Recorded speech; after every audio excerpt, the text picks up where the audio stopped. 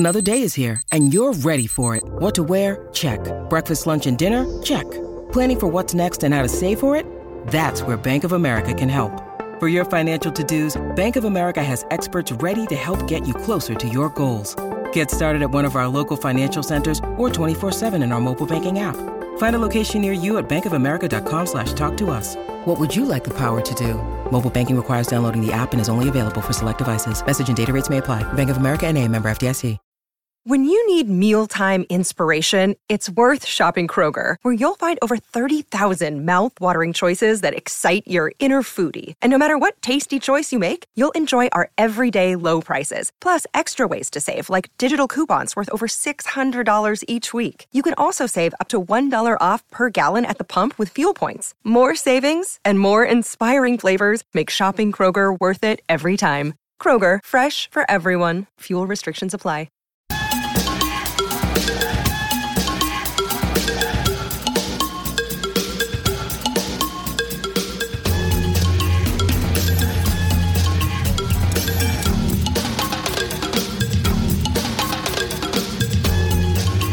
Hello and welcome to episode number 3 of The Music Plays the Band. I'm your host, Rob Koritz with the Dark Star Orchestra. I'm really glad you're joining me today, and I hope you are safe and well. Well, the colder weather is here, and that makes the driving gigs a little bit tougher.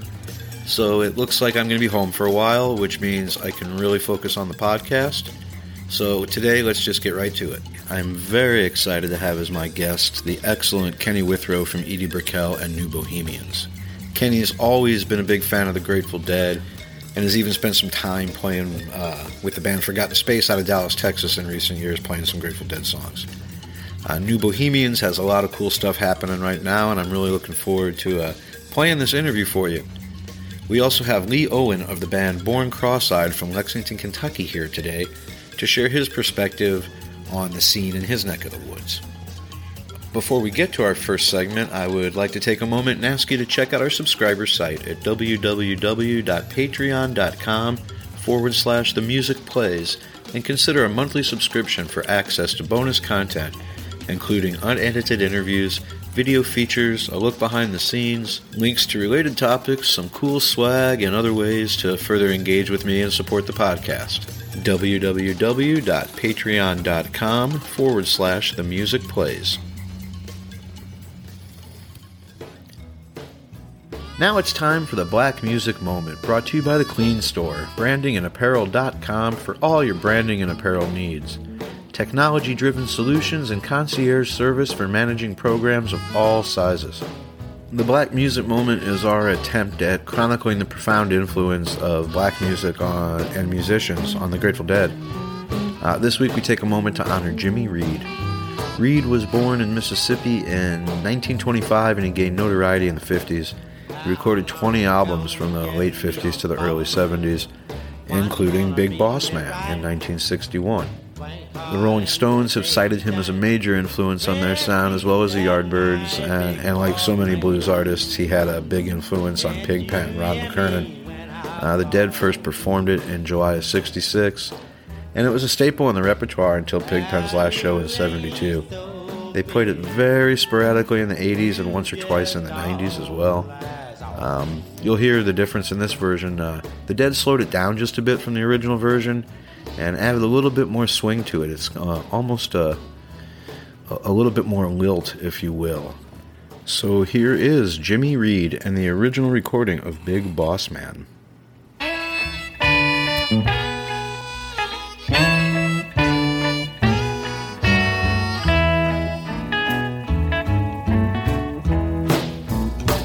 Big boss man, can't you hear me when I call? Big boss man, can't you hear me when I call? Well, you ain't so big, you just talk.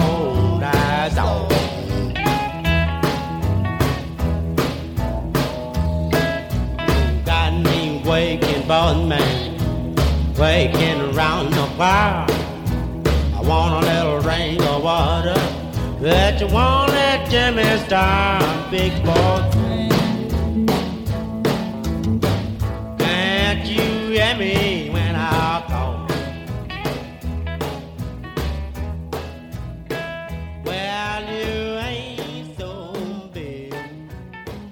You just talk that talk.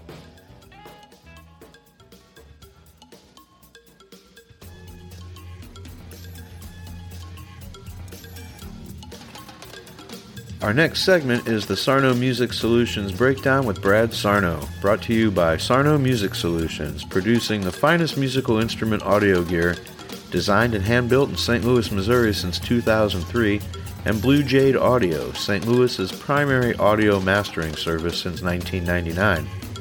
And this week we are going to continue our discussion on miking techniques. Hey Brad, thanks for being here again this week. So we've spent a couple episodes talking about miking the drums, but what about guitars and bass, I guess too? But you know, when you're dealing with a speaker like that, where would you put it to get an optimal sound? There's generally a sweet spot on most guitar speakers that's somewhere between the center of the speaker and the edge of the speaker. It depends on what type of guitar speaker it is. The ones we often deal with are these JBLs, like Jerry used. And they have a big 4-inch voice coil with the metal silver dust cap everyone recognizes. Right. And we there's a little sweet spot about an inch outside of the metal dust cap where it's the right balance of paper and metal. If you get too much to the center, you get just too much of a harsh metallic sound. And if you get too far away from it, you lose that and you get kind of a dark papery sound.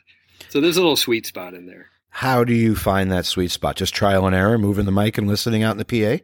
Yeah, I think, real-time trial and error, like if you can have headphones on as an engineer, have the guitarist play, move the mic around as they're playing, and you just find it, and then you remember it, and that's your go-to.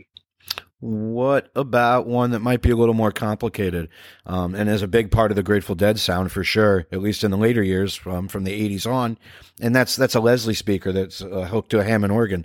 You know, that for those of you that don't know, the top speaker in a Leslie is actually rotating and it's turning. Bottom one too. Yeah, the bottom one too, of course, yeah. At varying speeds as well. Right. How do you mic that to make it sound okay? I think very well-tested techniques there are to treat the bottom in mono with a good full-range microphone to get the low mid-range of the low rotor. And you just mic the back of the cabinet fairly close to it. But on top, it sounds great if we can go stereo. So we put a mic in each corner, maybe on the backside where that top rotor is exposed. And then at the board, we pan those left and right, and you get a fully stereo wide enveloping experience. It really translates a Leslie into a house nicely. Right on. For me personally, I love that Leslie sound. And when you're capturing it in the rotating speaker and then you're putting it in on each side of the PA. So it's almost like it's rotating twice and coming at you. And it makes it a monster. It makes it a big, 75-foot Leslie. Right. And if it's done right, it can be so warm, even though it's almost a shrill instrument sometimes, but it can just have this warmth to it that I really love. Yeah. I always enjoy having you on and spending time with you, man. Thank you so much for some more insight today. I look forward to having you back on another episode. Thanks, Rob. Oh, my pleasure, Brad. Take care. No, you take care. Today's edition of There Is a Grateful Dead cover band in every town is brought to you by the Authenticity Academy, offering you online courses and private coaching. If you're feeling stuck or confused about the direction your life is going in, or you've lost touch with your authentic self, the Authenticity Academy is here to help. www.authenticity-academy.com. My guest today is Lee Owen from Lexington, Kentucky. Lee is a monster guitar player and a super nice, super intelligent guy to boot. He's an incredibly versatile player, and he's got a lot of different projects going on. One of those is his Grateful Dead band, Born Cross-Eyed. My drumming partner, Dino English, plays with him quite often and just loves it. And I really, really enjoyed doing this interview, and I hope you will enjoy listening to it. Okay, so I'm here with Lee Owen of Born Cross-Eyed in Lexington, Kentucky. How are you today, pal? I'm doing great. Thanks for having me, Rob. It is my pleasure. Thanks for taking the time out of your day. So, Born Cross-Eyed down in Lexington, Kentucky. Brief history. When did you all get together? We got together in the late fall of 1991. So our first gig was December 11, 91. We call that our birthday. Wow. That's almost 30 years. That's fantastic. Yeah, it's wild. So we're about to hit 29 here in a few weeks. And of course, with the pandemic, we don't really get to celebrate our birthday gig this year, but we'll just have to do a super huge one for the 30th next year. Have you all been able to play at all during the pandemic? Not really. No, we our last gig was March 7th, and we had several times that we tried to set up sort of live stream things, and various things happened with various band members at different times and scheduling and whatever. We never were able to actually pull one off. So we haven't done anything in months. Before March 7th, in a normal time, how often were you all playing? We were pretty much a once a month sort of band. We're sort of weekend warriors, and everybody has careers and families.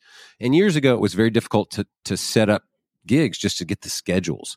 And so we sort of had a great idea and said, let's play the first Saturday of every month. Then all the wives, girlfriends, children, everybody know that sort of dad's out of the house on the first Saturday of the month.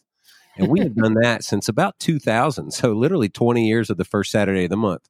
And there are a few exceptions here and there where we'll do, some summertime festivals pop up or certain things happen, and we'll have 2 or 3 gigs a month. Was the idea for you guys all along? I mean, did you start out, we're going to play Grateful Dead tunes? Was that the idea when you formed? Yeah, I think it was. I mean, several of us had an original band, and we would play at my buddy's farm, a place called Terrapin Hill Farm here in Lexington, or in Harrodsburg, rather. But we would play our songs. Yeah, y'all played out there several times, I think. But we would play our originals, and people would sit in the grass and watch us, and then we would play like Scarlet Begonias, and everybody would stand up, and they'd start spinning and dancing and, writhing around. And then we'd go back to one of our tunes, and they sit back down again. So this happened for a while that we sort of noticed that, wow, look how people go crazy when you play Grateful Dead tunes. That's really fun. And, these were the days that Grateful Dead were still on the road. We were all going to Dead shows and going on tour when that would come around. And it was like every college town has a Grateful Dead cover band. Lexington doesn't. We need to start one. So we did. And honestly, I always joke with people. I say, if you'd have told me in 1991 that I would still be doing this Dead cover band in 2020, I'd have thought, oh, my God, what happened? But it's the joy of my life. We have so much fun doing it. And we all do other musical things. It's not our main path for any of us. But we're still on it, man. What a long, strange trip it is. Right. So if you've been doing it that long and you saw a niche, there wasn't that didn't exist in Lexington, did a community come along with that? Do you have regulars who you see all the time, people that have been there all those years? Absolutely. There are people that were at the first shows that still come see us all the time. And then, just being in a college town, I sort of have looked at it for years that we basically have 2-year crowds. I mean, people go to college generally for 4 years, but the first 2 years they're too young to get in the bars. So then the next 2 years they're coming to shows and they're getting in the bars, and then they graduate and go back to wherever they came from on the large part. So you sort of get these 2-year rotations. So as we're now approaching 30 years, we get a lot of little groups of people.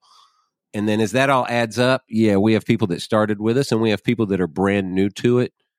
And there's a huge community of it. And it's sort of, the Grateful Dead brings the community. We just sort of give them a place to gather now, What is it, though? What do you think it is about this music that creates that?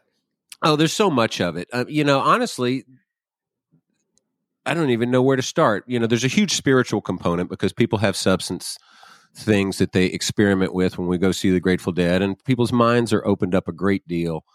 And so that can have a very powerful, life-changing experience on some people. So there's that. And then once they do sort of open up, there's these lyrics that are literally speaking to you and offer so many life lessons. And just, I quote Grateful Dead lyrics and all sorts of things. People think that's what it was for me too, man. It was the lyrics more than anything. Yeah. I mean, and then, as far as a musical sense, that we can play what we want, we can be ourselves, and because the Grateful Dead improvise so much, and people are open to hearing these songs interpreted so many different ways, that it's like we can do the things we want to do, and the community likes that, and so there are all these people that were all brought together by the Dead, and I think they want to cling to it. We've seen it all change since the Dead, and it went to Widespread Panic and Fish and these other bands and Moe, and it goes on and on and on. There's thousands of wonderful bands out there, but it's different. A lot of these people that follow them around now, and you see the parking lot scene and the tour scene, and I just think back to the Dead shows, like that was the real deal, and these people still are trying to get back to that. And whether it's a community that we gather or the way that those sort of tour things go on, so much of it was just seeded by the Grateful Dead, and it's fascinating to be a part of it. I'm just riding the ride, really. One of my quotes, gone are the days we stop to decide where we should go. We just ride. And it's, I don't know, man. We follow the community, and there's so many hippies, and and the hippies look like everything. We got the dirty wooks, and we got the lawyers and the doctors who are deadheads. So it's the full spectrum of humanity is represented in the Grateful Dead. And it's just the weirdest social phenomena. It really is. That was kind of, you nailed it on the head, because that was the genesis of this segment, that it's everywhere. I mean, I know there's the cliche, we are everywhere. Yeah, but we are. Yeah. We are, and the bands are too. And there's Grateful Dead music you can go hear almost any night of the week in any town in the country. Music, there's people that take that whole Grateful Dead attitude and then don't play any Dead, but they still sort of want to be free in the moment, operate, with spontaneity, and it created a whole way of making music. The Bill Graham quote was, "It's not that the Grateful Dead are the best at what they do; they're the only ones who do what they do." But they sort of defined themselves by being the only ones who did it. But nowadays we have lots of people who do what they do, because a lot of people learned from that and how they were approaching things, and realized you don't have to get on a stage and recreate your album that you've made and that's put you on the radio or whatever to give people that familiar thing that they want. You can actually go out and totally reinterpret your catalog fresh and different, and that's okay. And in fact, in our little Grateful Dead world, that's desired. If you go out and try to just do it the same way every night, they wouldn't keep coming back for you, 100%. That's a great insight, and I so appreciate you giving it to us. I always enjoy being around you. We get to play together every once in a while, and I really want to thank you for taking the time and giving us some of your particular insight into it today. Well, I appreciate you having me. I have so much respect for you guys in Dark Star, all as people, as musicians, and as Deadheads, and the knowledge that you bring to it, and the way you guys have taken this to a whole new level. So anyway, I'm just tickled that you asked me to talk about the Grateful Dead, and it's great fun. My pleasure. That's Lee Owen from Born Cross-Eyed in Lexington, Kentucky. Thank you, pal. Thank you. Take care. If you like what we were doing here today, please head over to our subscriber site at www.patreon.com/themusicplays and consider a monthly subscription for access to bonus content, a look behind the scenes, links to related topics, and other ways to engage with me and support the podcast. www.patreon.com/themusicplays. For our feature interview today, I am thrilled to have Kenny Withrow. Kenny has been the guitarist and, along with Edie Brickell, a songwriter in New Bohemians since 1985. When they first hit the charts in 1988 with What I Am, you could just hear the Garcia influence in his tone and his playing. In the 35 years that Kenny's been with the band, he's also been a part of numerous other projects, and even spent some time playing Dead tunes with the band Forgotten Space out of Dallas, Texas. He and New Bohemians have some exciting things going on these days that you'll hear about, and I'm so grateful that he found some time to chat. Hey, Kenny, how are you doing today? Good, Rob, man. Thanks for asking me to do this. Man, it's my pleasure, really. Thank you for taking the time. I know you're busy. How are you spending this pandemic? What are you doing to keep yourself busy? First of all, are you in Dallas? I'm not in Dallas any longer, actually. I've just moved down to Wimberley, Texas, and that's about an hour south of Austin. And the band is the band has got some land, and there's a barn, and a bunch of old 50-year-olds have a jam barn, and we've been playing every day. The band, basically is all in the area now. I was the last holdout in Dallas. So I've moved. How cool is that? It's nice, wow. Man. I can't. It's a blessing, is what it is, man. It's amazing. Get to play with my old. We're all high school friends, but we've been spread around the country. Edie's been up in New York, and half the band has been down in Austin. I've been up in Dallas, and now we're all within 30 minutes of each other and playing every day. And Now, is Edie down there with you as well? absolutely. Yeah, this is her. Oh man, I thought she was still in New York as well. That's so great. Good for you guys. Yeah. So you're finding plenty to keep yourself busy during all of this. We are. We just, we recorded a record last year, so that's really helping that we have a record coming out. We released a single last week, a song called My Power. And I watched it. I loved it. I saw the video. What a great tune. Thank you, man. Very much. Yeah. And then the album is going to come out in February. Is that correct? Yeah. The album will come out. I'm glad they're going ahead and putting out singles because, that's that's what's up anyway, just a song. You may as well just sort of stretch it out and have the record come out in February and kind of enjoy it, Yeah, I was going to ask you, were you guys recording this before the pandemic or did you do it remotely? But you've all been together, so you've been able to record live with each other, huh? No, we recorded this last year. We did last summer. So it was already recorded last year, or kind of fallish, late summer, fall. And so it's kind of been in the can, and we ended up changing labels, so we ended up changing labels, and that kind of was taking some months. So yeah, we already had it in the can. And what we did during the pandemic is the first week of that, Edie had the idea, we like to improvise and write songs, and she writes songs every day. We all do. But to write songs for people. So people gave us requests, like requested for a friend, such and such, who's going through something, the kids are driving crazy during the day or just whatever it happens to be. And but yeah, there's like 100 of them. We wrote like these 1 minute long songs for people for about 2.5 months. And there's over 100 of them. Well, if you can do 101, you could write me for one for the kids are driving me crazy. And that would be great. Okay.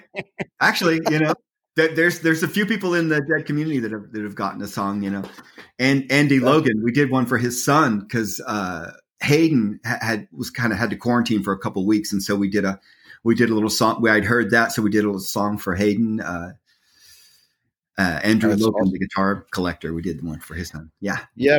I just met him recently because he brought Alligator out for Jeff to play when we played at the Warfield in February. That's fabulous, man. How was that? Yeah. It was very, very cool. Definitely. He brought that and a Martin acoustic that he had got that Jerry had played for years. Got to use that one as well. So what a nice guy too, man. Just he's salt of the earth kind of guy. He really is, and he furnishes guitar players with guitars, Grateful Dead, Jerry guitar players.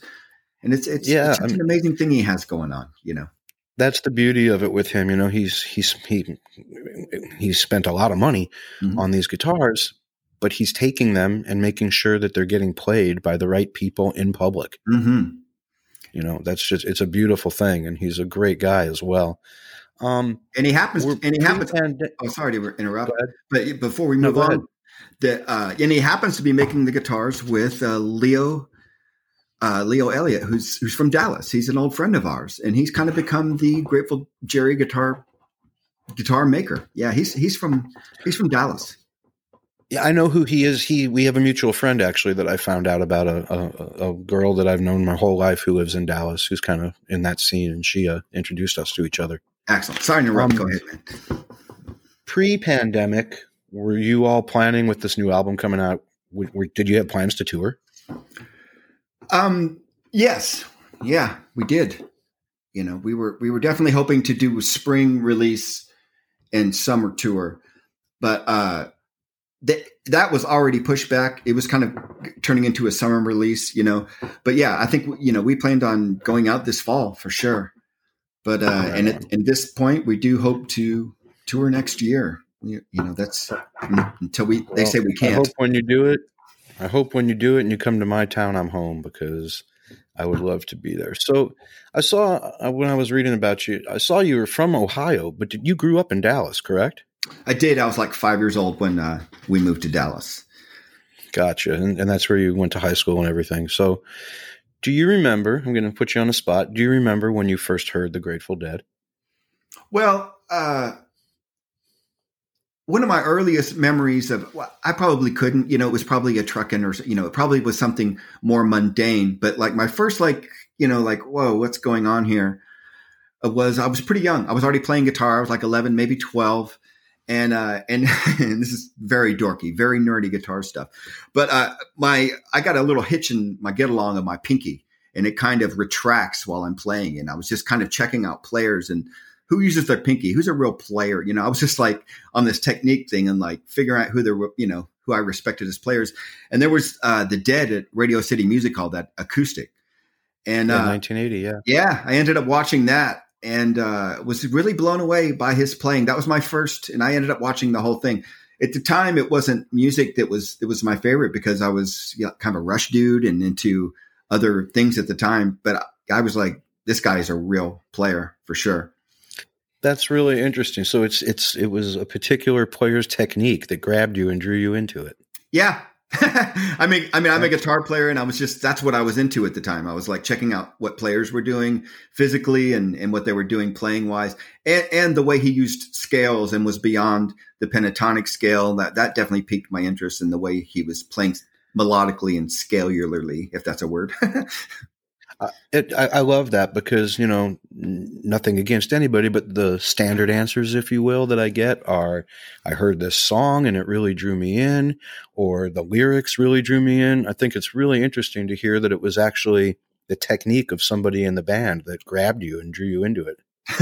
And so at that point, you start listening to more of the music that's not the acoustic stuff and grabbing onto it? No, I kind of continued. I started going to high school where we all went to school, Booker T. Washington School of the Performing Arts in Dallas, and John, the percussionist, Brandon Ailey, the drummer, Edie, and I all went there. And I was getting exposed to, this is the 80s. I was getting exposed to jazz, ska music, Miles Davis, Mahavishnu Orchestra. King Crimson was the band for us at the time for Beat and Discipline, those records. That's what we worshiped at the time. And then, so the Dead weren't really around us in high school. And then after high school, but in high school, we learned how to improvise because there was this group called Bio Lacerda that was a group of classical musicians that improvised classical pieces like from scratch. And that just captivated our interest. And we were improvisers. We would get together and completely free improvise and make and try to structureize like that. So we were already improvisers, and I had actually moved to Florida, and I was talking to some friends back in Dallas, and I was talking to my buddy John. I was like, "So what do you listen to these days?" And he goes, "Man, I'm pretty much only listening to the Grateful Dead." And I was like, "Well, that's weird," because nobody only listened to one band. We were just like eclectic for all. So I was like, "Well, that's a trip." And then my other friend, Kenny Stern, a drummer, also plays Grateful Dead music. And he was the same thing. And everybody was just listening to the Dead only. So when I moved back to Dallas, that had already kind of started. Long story short, John became my roommate, and he was the tape collector. So he just had Dead. Gotcha. Yeah, he had Dead on all the time. And one thing I do remember, and I'm not to go on and on, but one thing I do remember, because it would kind of be sort of backgroundish, and I would jam. I like to jam along with Dead stuff, but he was playing a show, and they were in space, and it was a current show. I didn't realize it. They were in space, and it was a very good show. And I was like, "Man, what year is this from?" And he was like, "This is from last week." And I was that blew me away. I know, because I was just like, "Really? They freak out like this? Like a stadium full of people?" And he's like, "Yeah, that's the Dead, dude." And I was like, "Okay." So. But the thing is, if you like to improvise and you liked rock music coming out of the 80s, man, they were the only show in town. So it was the way. For sure. Yeah. So it was the improvising that drew me in. And then eventually the songs, completely engulfed me. So that's my start. Yeah. I mean, at that point, the jam band scene doesn't exist yet. The Allmans aren't playing at that point. That's right. You're right. It's the Dead. That's it. Who's playing like that. You're 100% correct. So when you went, what age were you? You said you moved to Florida for a while. Was that after high school or during high school? It was 1 year after. It was the next year after high school. When you were in high school, you were doing that improv stuff. Is that pretty much what you were doing at that point? Yeah. It was just the improv music? Yeah. Yeah. Yeah. Pretty much. I mean, I had some high school bands. We had a band. So our group of friends in high school, we ended up having a name. We were called Munch Puppies or Munchers. Okay. For some reason, we would get hungry at times. I don't know what that was from. Maybe. Right. Yeah, right. We were known as, and so it's kind of a collective of musicians, and we would get together, and completely improvise and tape it. Always taped everything. We were obsessive about taping. Even if we just sit around talking, just obsessive about taping. So we would, we were already into making crazy tapes and improvising completely. Is any of that stuff still around? Do you have it? It is actually. That's awesome. Okay. So you moved back to Texas when? That had to have been 83, maybe early. It was 84. Yeah. And then in 85, you joined the New Bohemians, right? That's right. Yeah. They had been together for about 3 months with another guitar player named Eric Presswood. And he had kind of a professional life on the side as an accountant. And so there was a division there. And I ended up, playing. I was actually there, the second time Edie sang with the band. And they were sitting in on another band's equipment at the end of the night at a club. And Edie just got up to, just improvise. And just, it's one thing to just never sing with a band and sing a song or something. She just got up and made up, literally made up a song and had never sang with a band before. And it was insane. And the comfort level was already there. She was comfortable being out there doing it, huh? Yeah, it's funny. She didn't realize how killer it was. She was kind of accessing this really high, falsetto and just kind of looking around like, doesn't everybody do this? Everybody's kind of like, not really, no. And but yeah, I told the band, I was like, man, you guys have to get her in your band, or I might have to start a band with her. But it all worked out. I got to join the band. And, yeah, it worked out really well. So you may have answered this, and I may have missed it. At that point, the guys in the band and Edie don't know much about the Grateful Dead. Just you do at this point. John is the real deadhead. He hadn't joined the band yet. But so he was okay. He's not there yet. Okay. Yeah. John joined a months after I did. We did the reason he joined the band is because we did a gig with Bo Diddley, and Bo Diddley would just show up with his guitar. And if you opened for Bo Diddley, you were his band. So we were Bo Diddley's band, and we needed bongos. And and so John was my roommate and was a percussionist. So he kind of joined the band that night. It's a funny thing about that show. Side note, the classic Jerry tone for, estimated profit, shakedown, the envelope follower sound, the waka sound. Right. He had all of his effects in his rectangle guitar, his box guitar. And so he just showed up and showed me where a Fender Twin is, and I'll plug into it. And he had everything in there, and he had a touch wah in his guitar. And he had heard me use mine earlier. And at one point we do a breakdown. He's talking to the crowd, and he looks at me, and he turns on that pedal and goes, waka, waka. And he points at mine, and we do this whole talking back and forth with the Jerry tone. And it just goes on and on. It was a great moment. And, in fact, at the end of the night, he was wearing a Steely on his hat. I was like, man, Steely, you like the Grateful Dead? And he goes, yeah, them's my boys. And, obviously didn't know each Bo other. Diddley. Yeah. That's awesome. Did he? I bet you had the same experience I did. I've been able to. Well, I was able to back then. Kind of have the same experience playing with Chuck Berry. And nice. He comes without a band. You're his band. He expects you to know everything, and then he doesn't tell you what he's going to play, and he doesn't tell you what key he's in. So you watch the guitar player and the bass player scrambling to see his hands and throw out the sign to everybody to let them know what key we're going to be in. And you all better be on it. And if you're not on it, you would get the dirtiest look from Chuck. But that's the way he worked. And it sounds like Bo Diddley was kind of the same way. I traveled by myself. The band will be there for me. I'll play the concert and I'll go. Nice. How did that go, man? Usually it went pretty well because the players I was with, I'm just the drummer, so I didn't have to worry about keys and all that. I better keep good time. But the players I was doing that with, were pro guys here in St. Louis.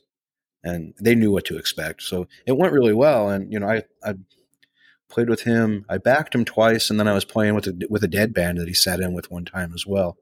That didn't go quite as well. But, as long as you got pro players and they're on their toes and ready to go, it worked out okay.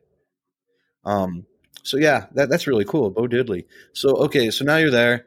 I want to get into to some of the songs and the writing. You have writing credits on most of the tunes, or a lot of the tunes anyway, on both Shooting Rubber Bands at the Stars and Ghost of a Dog, both of which I still have on cassette somewhere in a box, by the way. Nice. I love both those albums. Thank you. You're doing a lot of the writing. Some of it's with the whole band. Some of it's just you. Some of it's you and Edie. Do you feel, or do you know the Dead well enough at that point? Is it influencing your songwriting at all?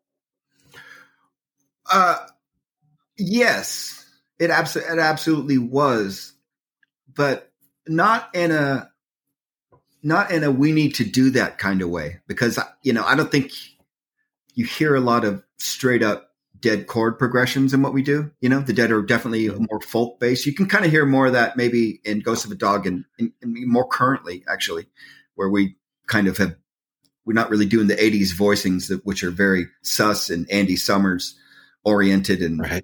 There was other things going on in the mix.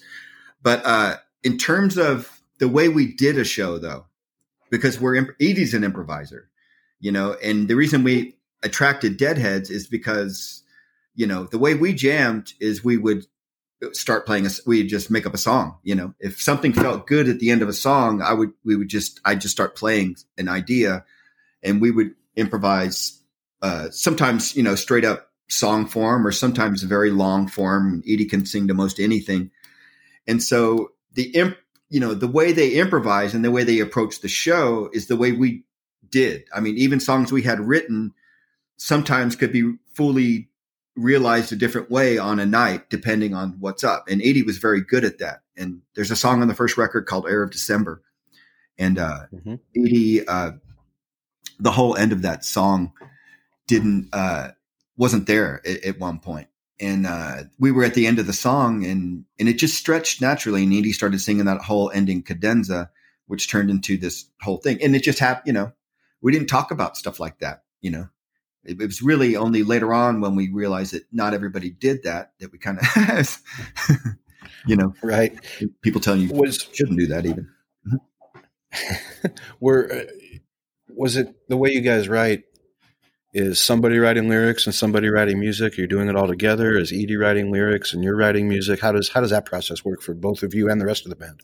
Well, mercifully, Edie, writes all the lyrics. So which is probably in good hands there. But Edie can, she's written a musical, 2 musicals at this point.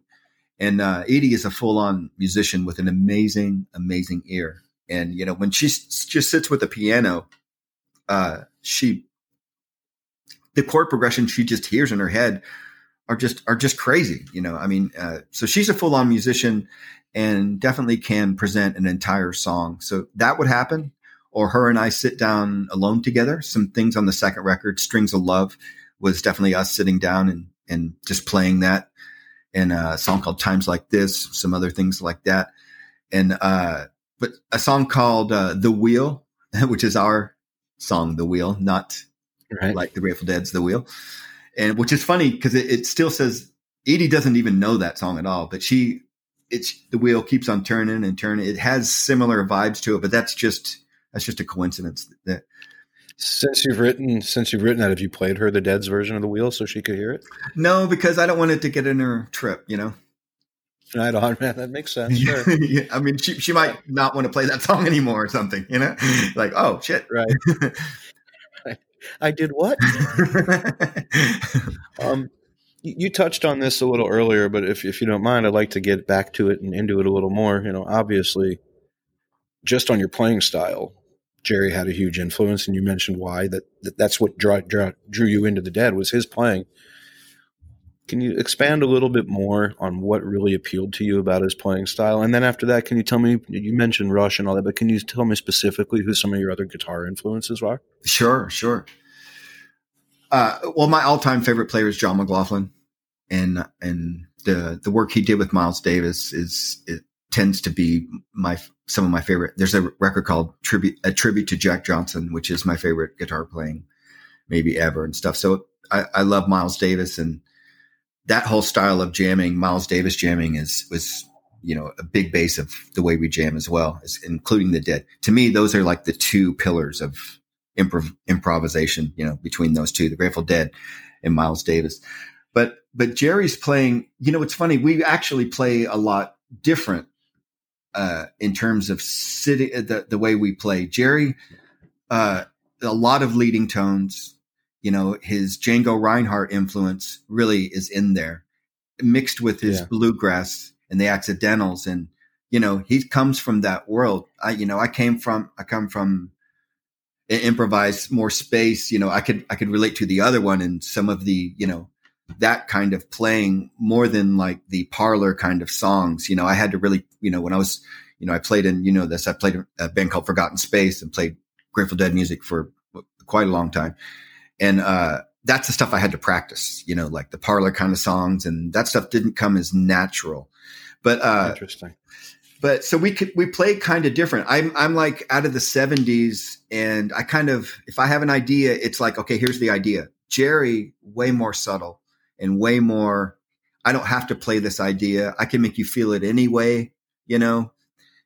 Jerry's was the best at that. He can kind of make your ear hear things he's not even playing, with the spaces that he leaves and things like that. So that's, I learned that's straight out of the Miles playbook, man.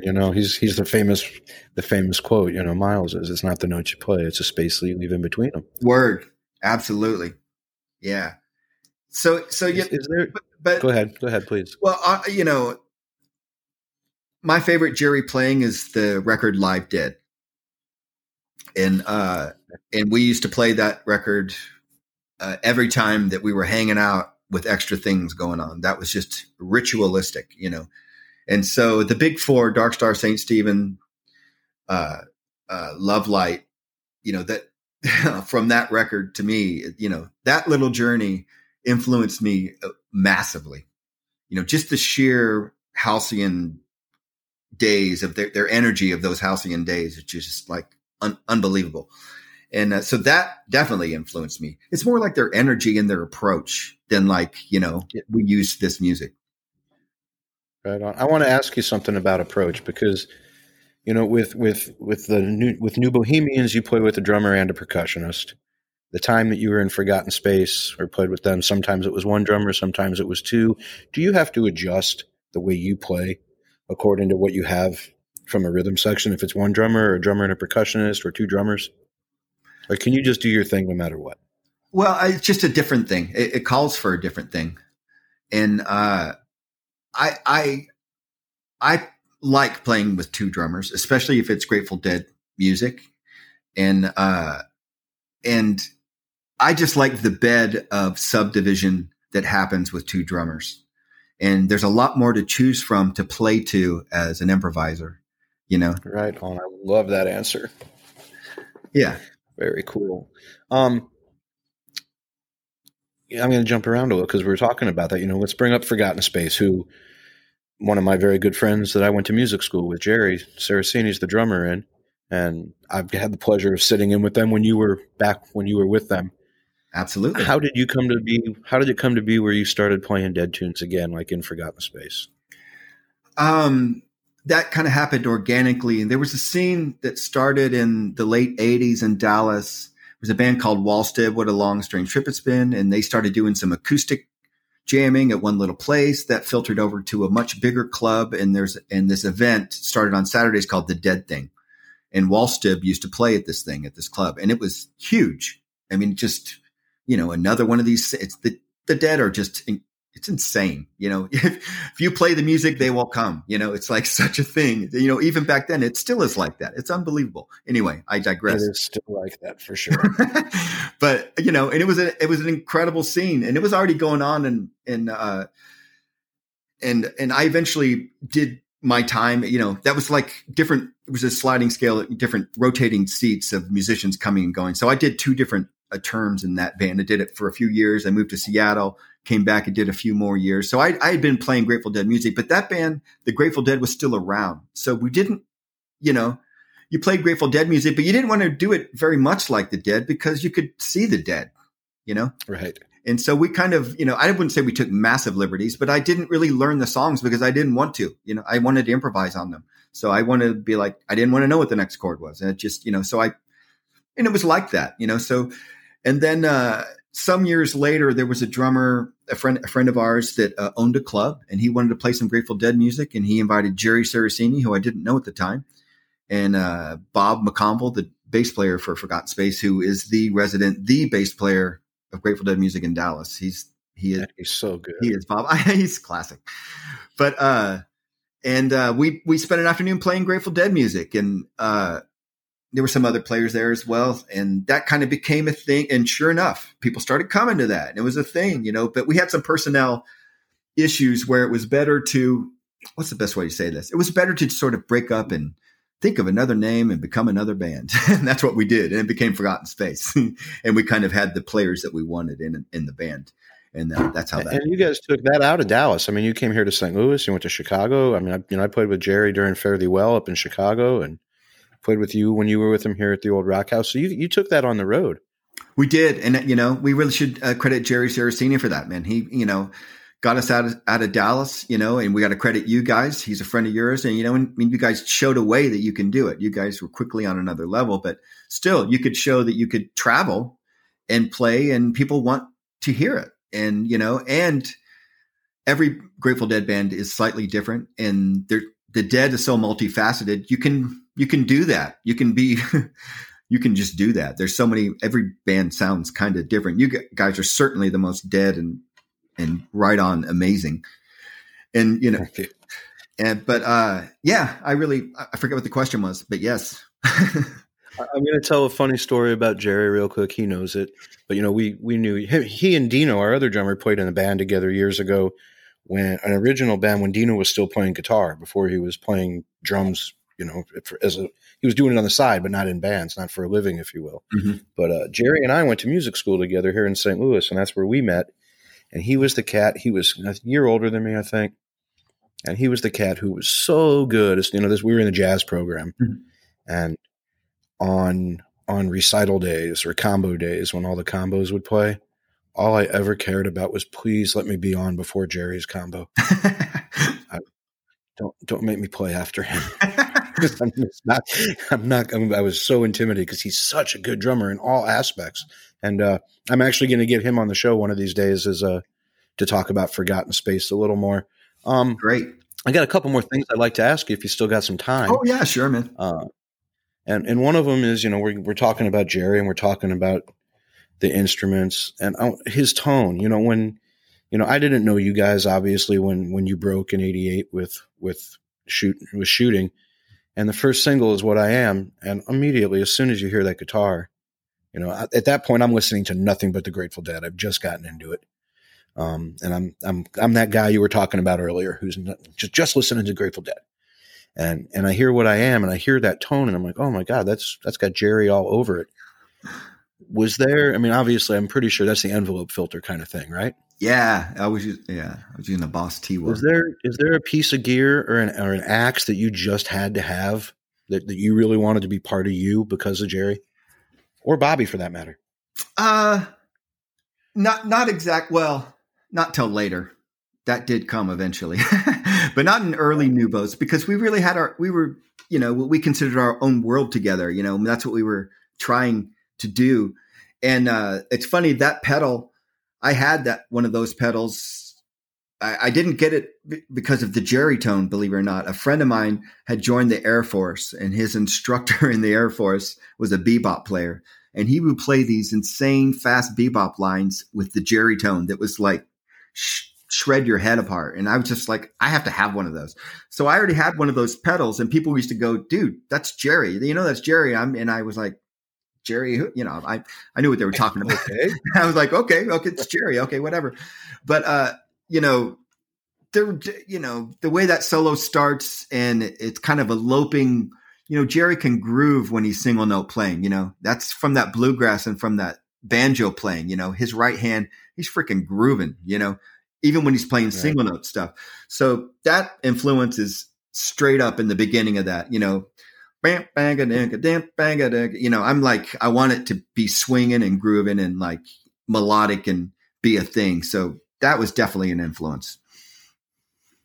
Has your tone and your gear, has it evolved over the years? I looked at a bunch of videos the other night, and it seemed like in every video you had a different axe in your hand. That's a problem with me. Has your gear and your tone, even more specifically than your gear, evolved over the years in any particular way, or a conscious effort to do that? In recent years, it has. I mean, I used a certain amp. I use these Music Man amps that were very big in the 80s and well known then, but they have like, this is kind of nerdy, but I'll just talk about it. You asked. They have solid state preamps in them, which is kind of a very high fidelity kind of sound, which ended up I didn't realize that Jerry kind of used the way he used power amps. It was a similar kind of thing. But anyway, but I used those amps for quite a while, and I'm kind of known for using delay and things like that. And so there definitely has been a couple different times I'm like, I can do that already. What else can we do? In recent years, I'm embracing overdrive and fuzz and distortion in a huge way because it's glorious. I kind of noticed that on the single. Excellent. Yeah. Definitely. That was a great tune, by the way. I listened to it twice last night. It's really cool. Man, thank you so much. I'm looking forward to hearing the rest of it. Actually, it's funny that, just a little story about that song, just to preview the record a little bit. And this is a Grateful Dead influenced thing, so I may as well share it. And I didn't realize until afterwards, actually, but we have a song on the record called Miracles that's sort of a slow, not R&B. It's kind of psychedelic R&B, but definitely chill vibe. And that kind of goes into this jam, into this instrumental that is pretty darn long. And it's this space.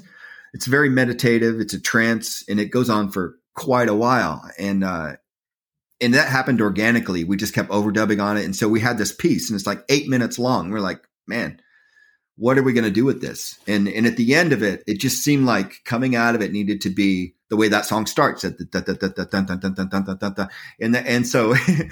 so anyway, so the song Into Space, Out into the Up thing, that is like the Grateful Dead guided meditation.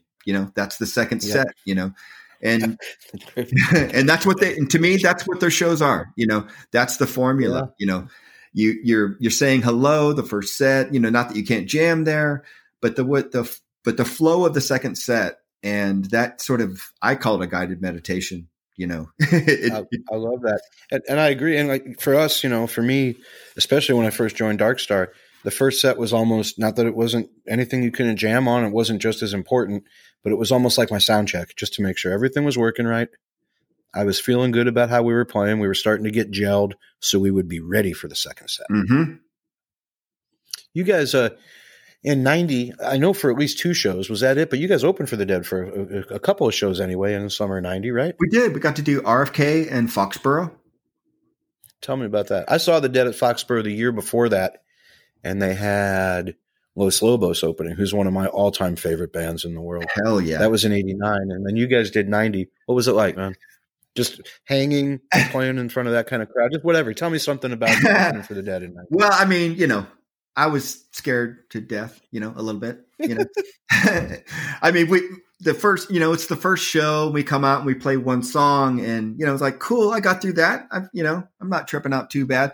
And I looked to my left, and Jerry, God bless him, was really nice of him. He's like sitting there with his girlfriend with a cigarette, leaning on a case watching the show. I mean, he's like not right behind me, but he's standing there. Yeah. So I tried to not. He was really great, but I was young, and if I had it to all do over again, I would talk to him a lot more, and I would just be a dork and just not be afraid to ask a ton of questions. But as an experience, it was really great, and the crowd was they were very kind to us, considering, we were in the way of the band they wanted to play, they wanted to hear, and Jerry did pull me aside, and he said it was one of the best reactions. He said maybe better than Sting. I was like, well, okay, that's nice. We did Hard Rain's Gonna Fall, the Dylan tune, and people really enjoyed that. That was a really good moment. That was off that movie soundtrack that you guys did that for, Born on the 4th of July. Yeah, we did do that. Yeah. Yeah, I've got that cassette as well somewhere in a box in the basement. And I probably bought that cassette because you guys were on it. I don't remember for sure, but that wouldn't surprise me. You are awesome. No, man, I was a big fan. I really enjoyed it. Because one of the reasons was, well, first of all, the songs were great, but I was really drawn to a band that had a drummer and a percussionist. Right on. Because I even back then and that's way before I was just getting into the Dead. So I'm not playing Grateful Dead music yet. And I'm just learning how two drummers work together. Yeah.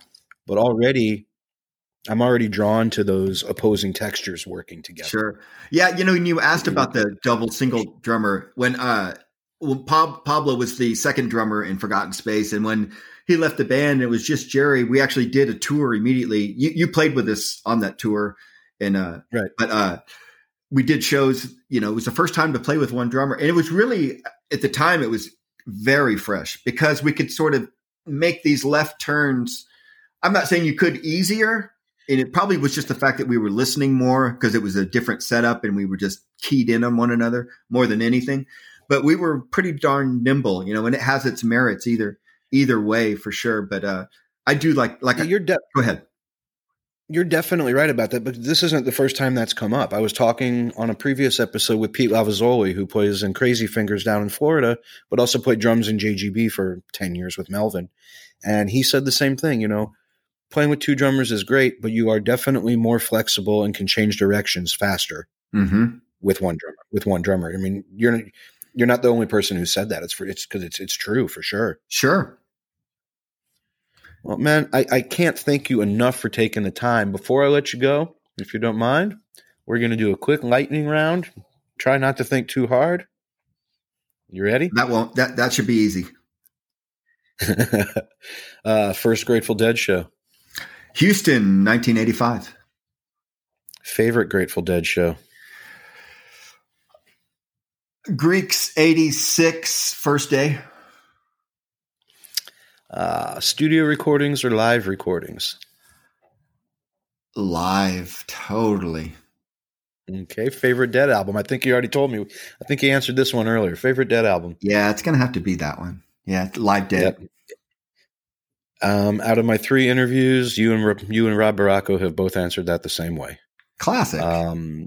Favorite non-Grateful Dead album? I'm just going to say a tribute to Jack Johnson, Miles Davis. Okay. Favorite color? Purple. Mine too. Yeah. First job? Ashburn's Ice Cream is an ice cream store. All right. Favorite venue to play?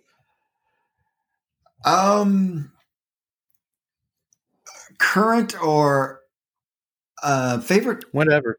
There was a place in Dallas called the Bronco Bowl that is no longer in existence. That was the shit. They had bowling alleys and they had like archery, and then they had this big bowl where they used to have bowling tournaments, very big Texas thing. And that venue was badass. Sorry, lightning. Go ahead. Out of all the venues you've played, from big to small, from Red Rocks to Foxborough to that little place is your favorite venue of all time. That's really, really cool. I haven't played Red Rocks yet, man. That's bucket list, brother. You guys never played Red Rocks, really? Not yet, brother. I just assumed it. I apologize for that one. We better move on. Best city for a day off? San Francisco. All right. First car? A Chevy Chevette. Current car? A Mini Cooper. Chevy Chevette? What are you going to say? Mini Cooper. You and Rob Baracco have a lot in common. You've answered a lot of the same answers, including that one. Book you are reading right now. What the hell am I reading? It's I'm not reading a book right now. I'm just reading stuff online. Okay. It's not a book. Right on. And the first trip you're going to take when this madness is over and we can go out freely again? New York. New York. Yeah. I want to take my daughter there. She graduated last year and she deserves a trip to New York. That's awesome, man.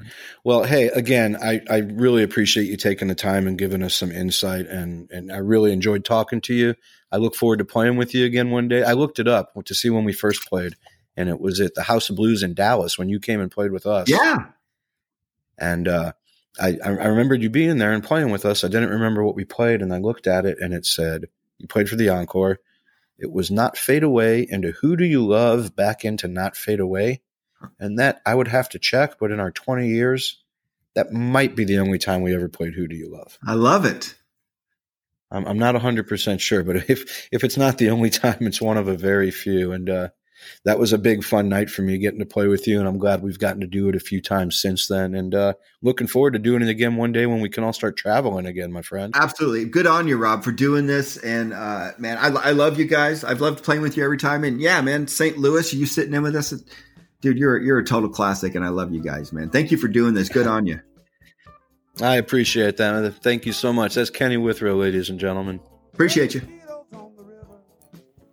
Well, that brings us to the end of our episode. I would like to thank Kenny Withrow and Lee Owen for taking the time to be here, and I'd also like to thank my sponsors, Sarno Music Solutions and Blue Jade Audio, The Clean Store, and the Authenticity Academy for all of their support. I'd also like to point out to y'all that the opening and the segue music you are hearing are remixes of portions of DSO drum segments that are produced by my drumming partner Dino English. He's putting together an album of it all, and he should be releasing a bunch of it very soon. The Music Plays the Band is produced by myself and the production and songwriting team of Brothers Lazaroff here in St. Louis, Missouri. You can find out more about them at www.brotherslazaroff.com. I'd like to make one last reminder to head over to www.patreon.com/The Music Plays and become a subscriber to the Music Plays the Band podcast. We have a few different subscription levels and a lot of fun things planned as companion content to each episode. I will be back again in 2 weeks with episode number 4, featuring drummer Vinny Amico of the band Mo. Until then, stay safe, stay healthy, and please stay vigilant. We need to get live music back out there as quickly as possible, and we need everyone's help in making that happen. Thanks for being here. People joining hand in hand while the music plays the band. Lose out setting us on fire. Crazy rooster crowing midnight. Balls of lightning roll along. It's NFL draft season, and that means it's time to start thinking about fantasy football. FantasyPoints.com features industry-leading experts and prognosticators using proprietary hand-charted data to help you score more fantasy points. FantasyPoints.com is the place to go for whatever kind of fantasy football you play. Whether you play fantasy football, daily fantasy sports, or do a little bit of everything, Fantasy Points has the meticulously researched content to guide you to victory. And why wait for the fall? Fantasy Points also covers the new spring football league, the UFL. Join the guru, John Hansen, Scott Barrett, Joe Dolan, and other massive names in the fantasy football universe with an exclusive offer. Use code Pantheon for 15% off any Fantasy Points package, including the all-in package, with access to every article, tool, and data nugget that Fantasy Points has to offer. That's FantasyPoints.com and code Pantheon for 15% off at Fantasy Points. FantasyPoints.com, code Pantheon. Score more fantasy points.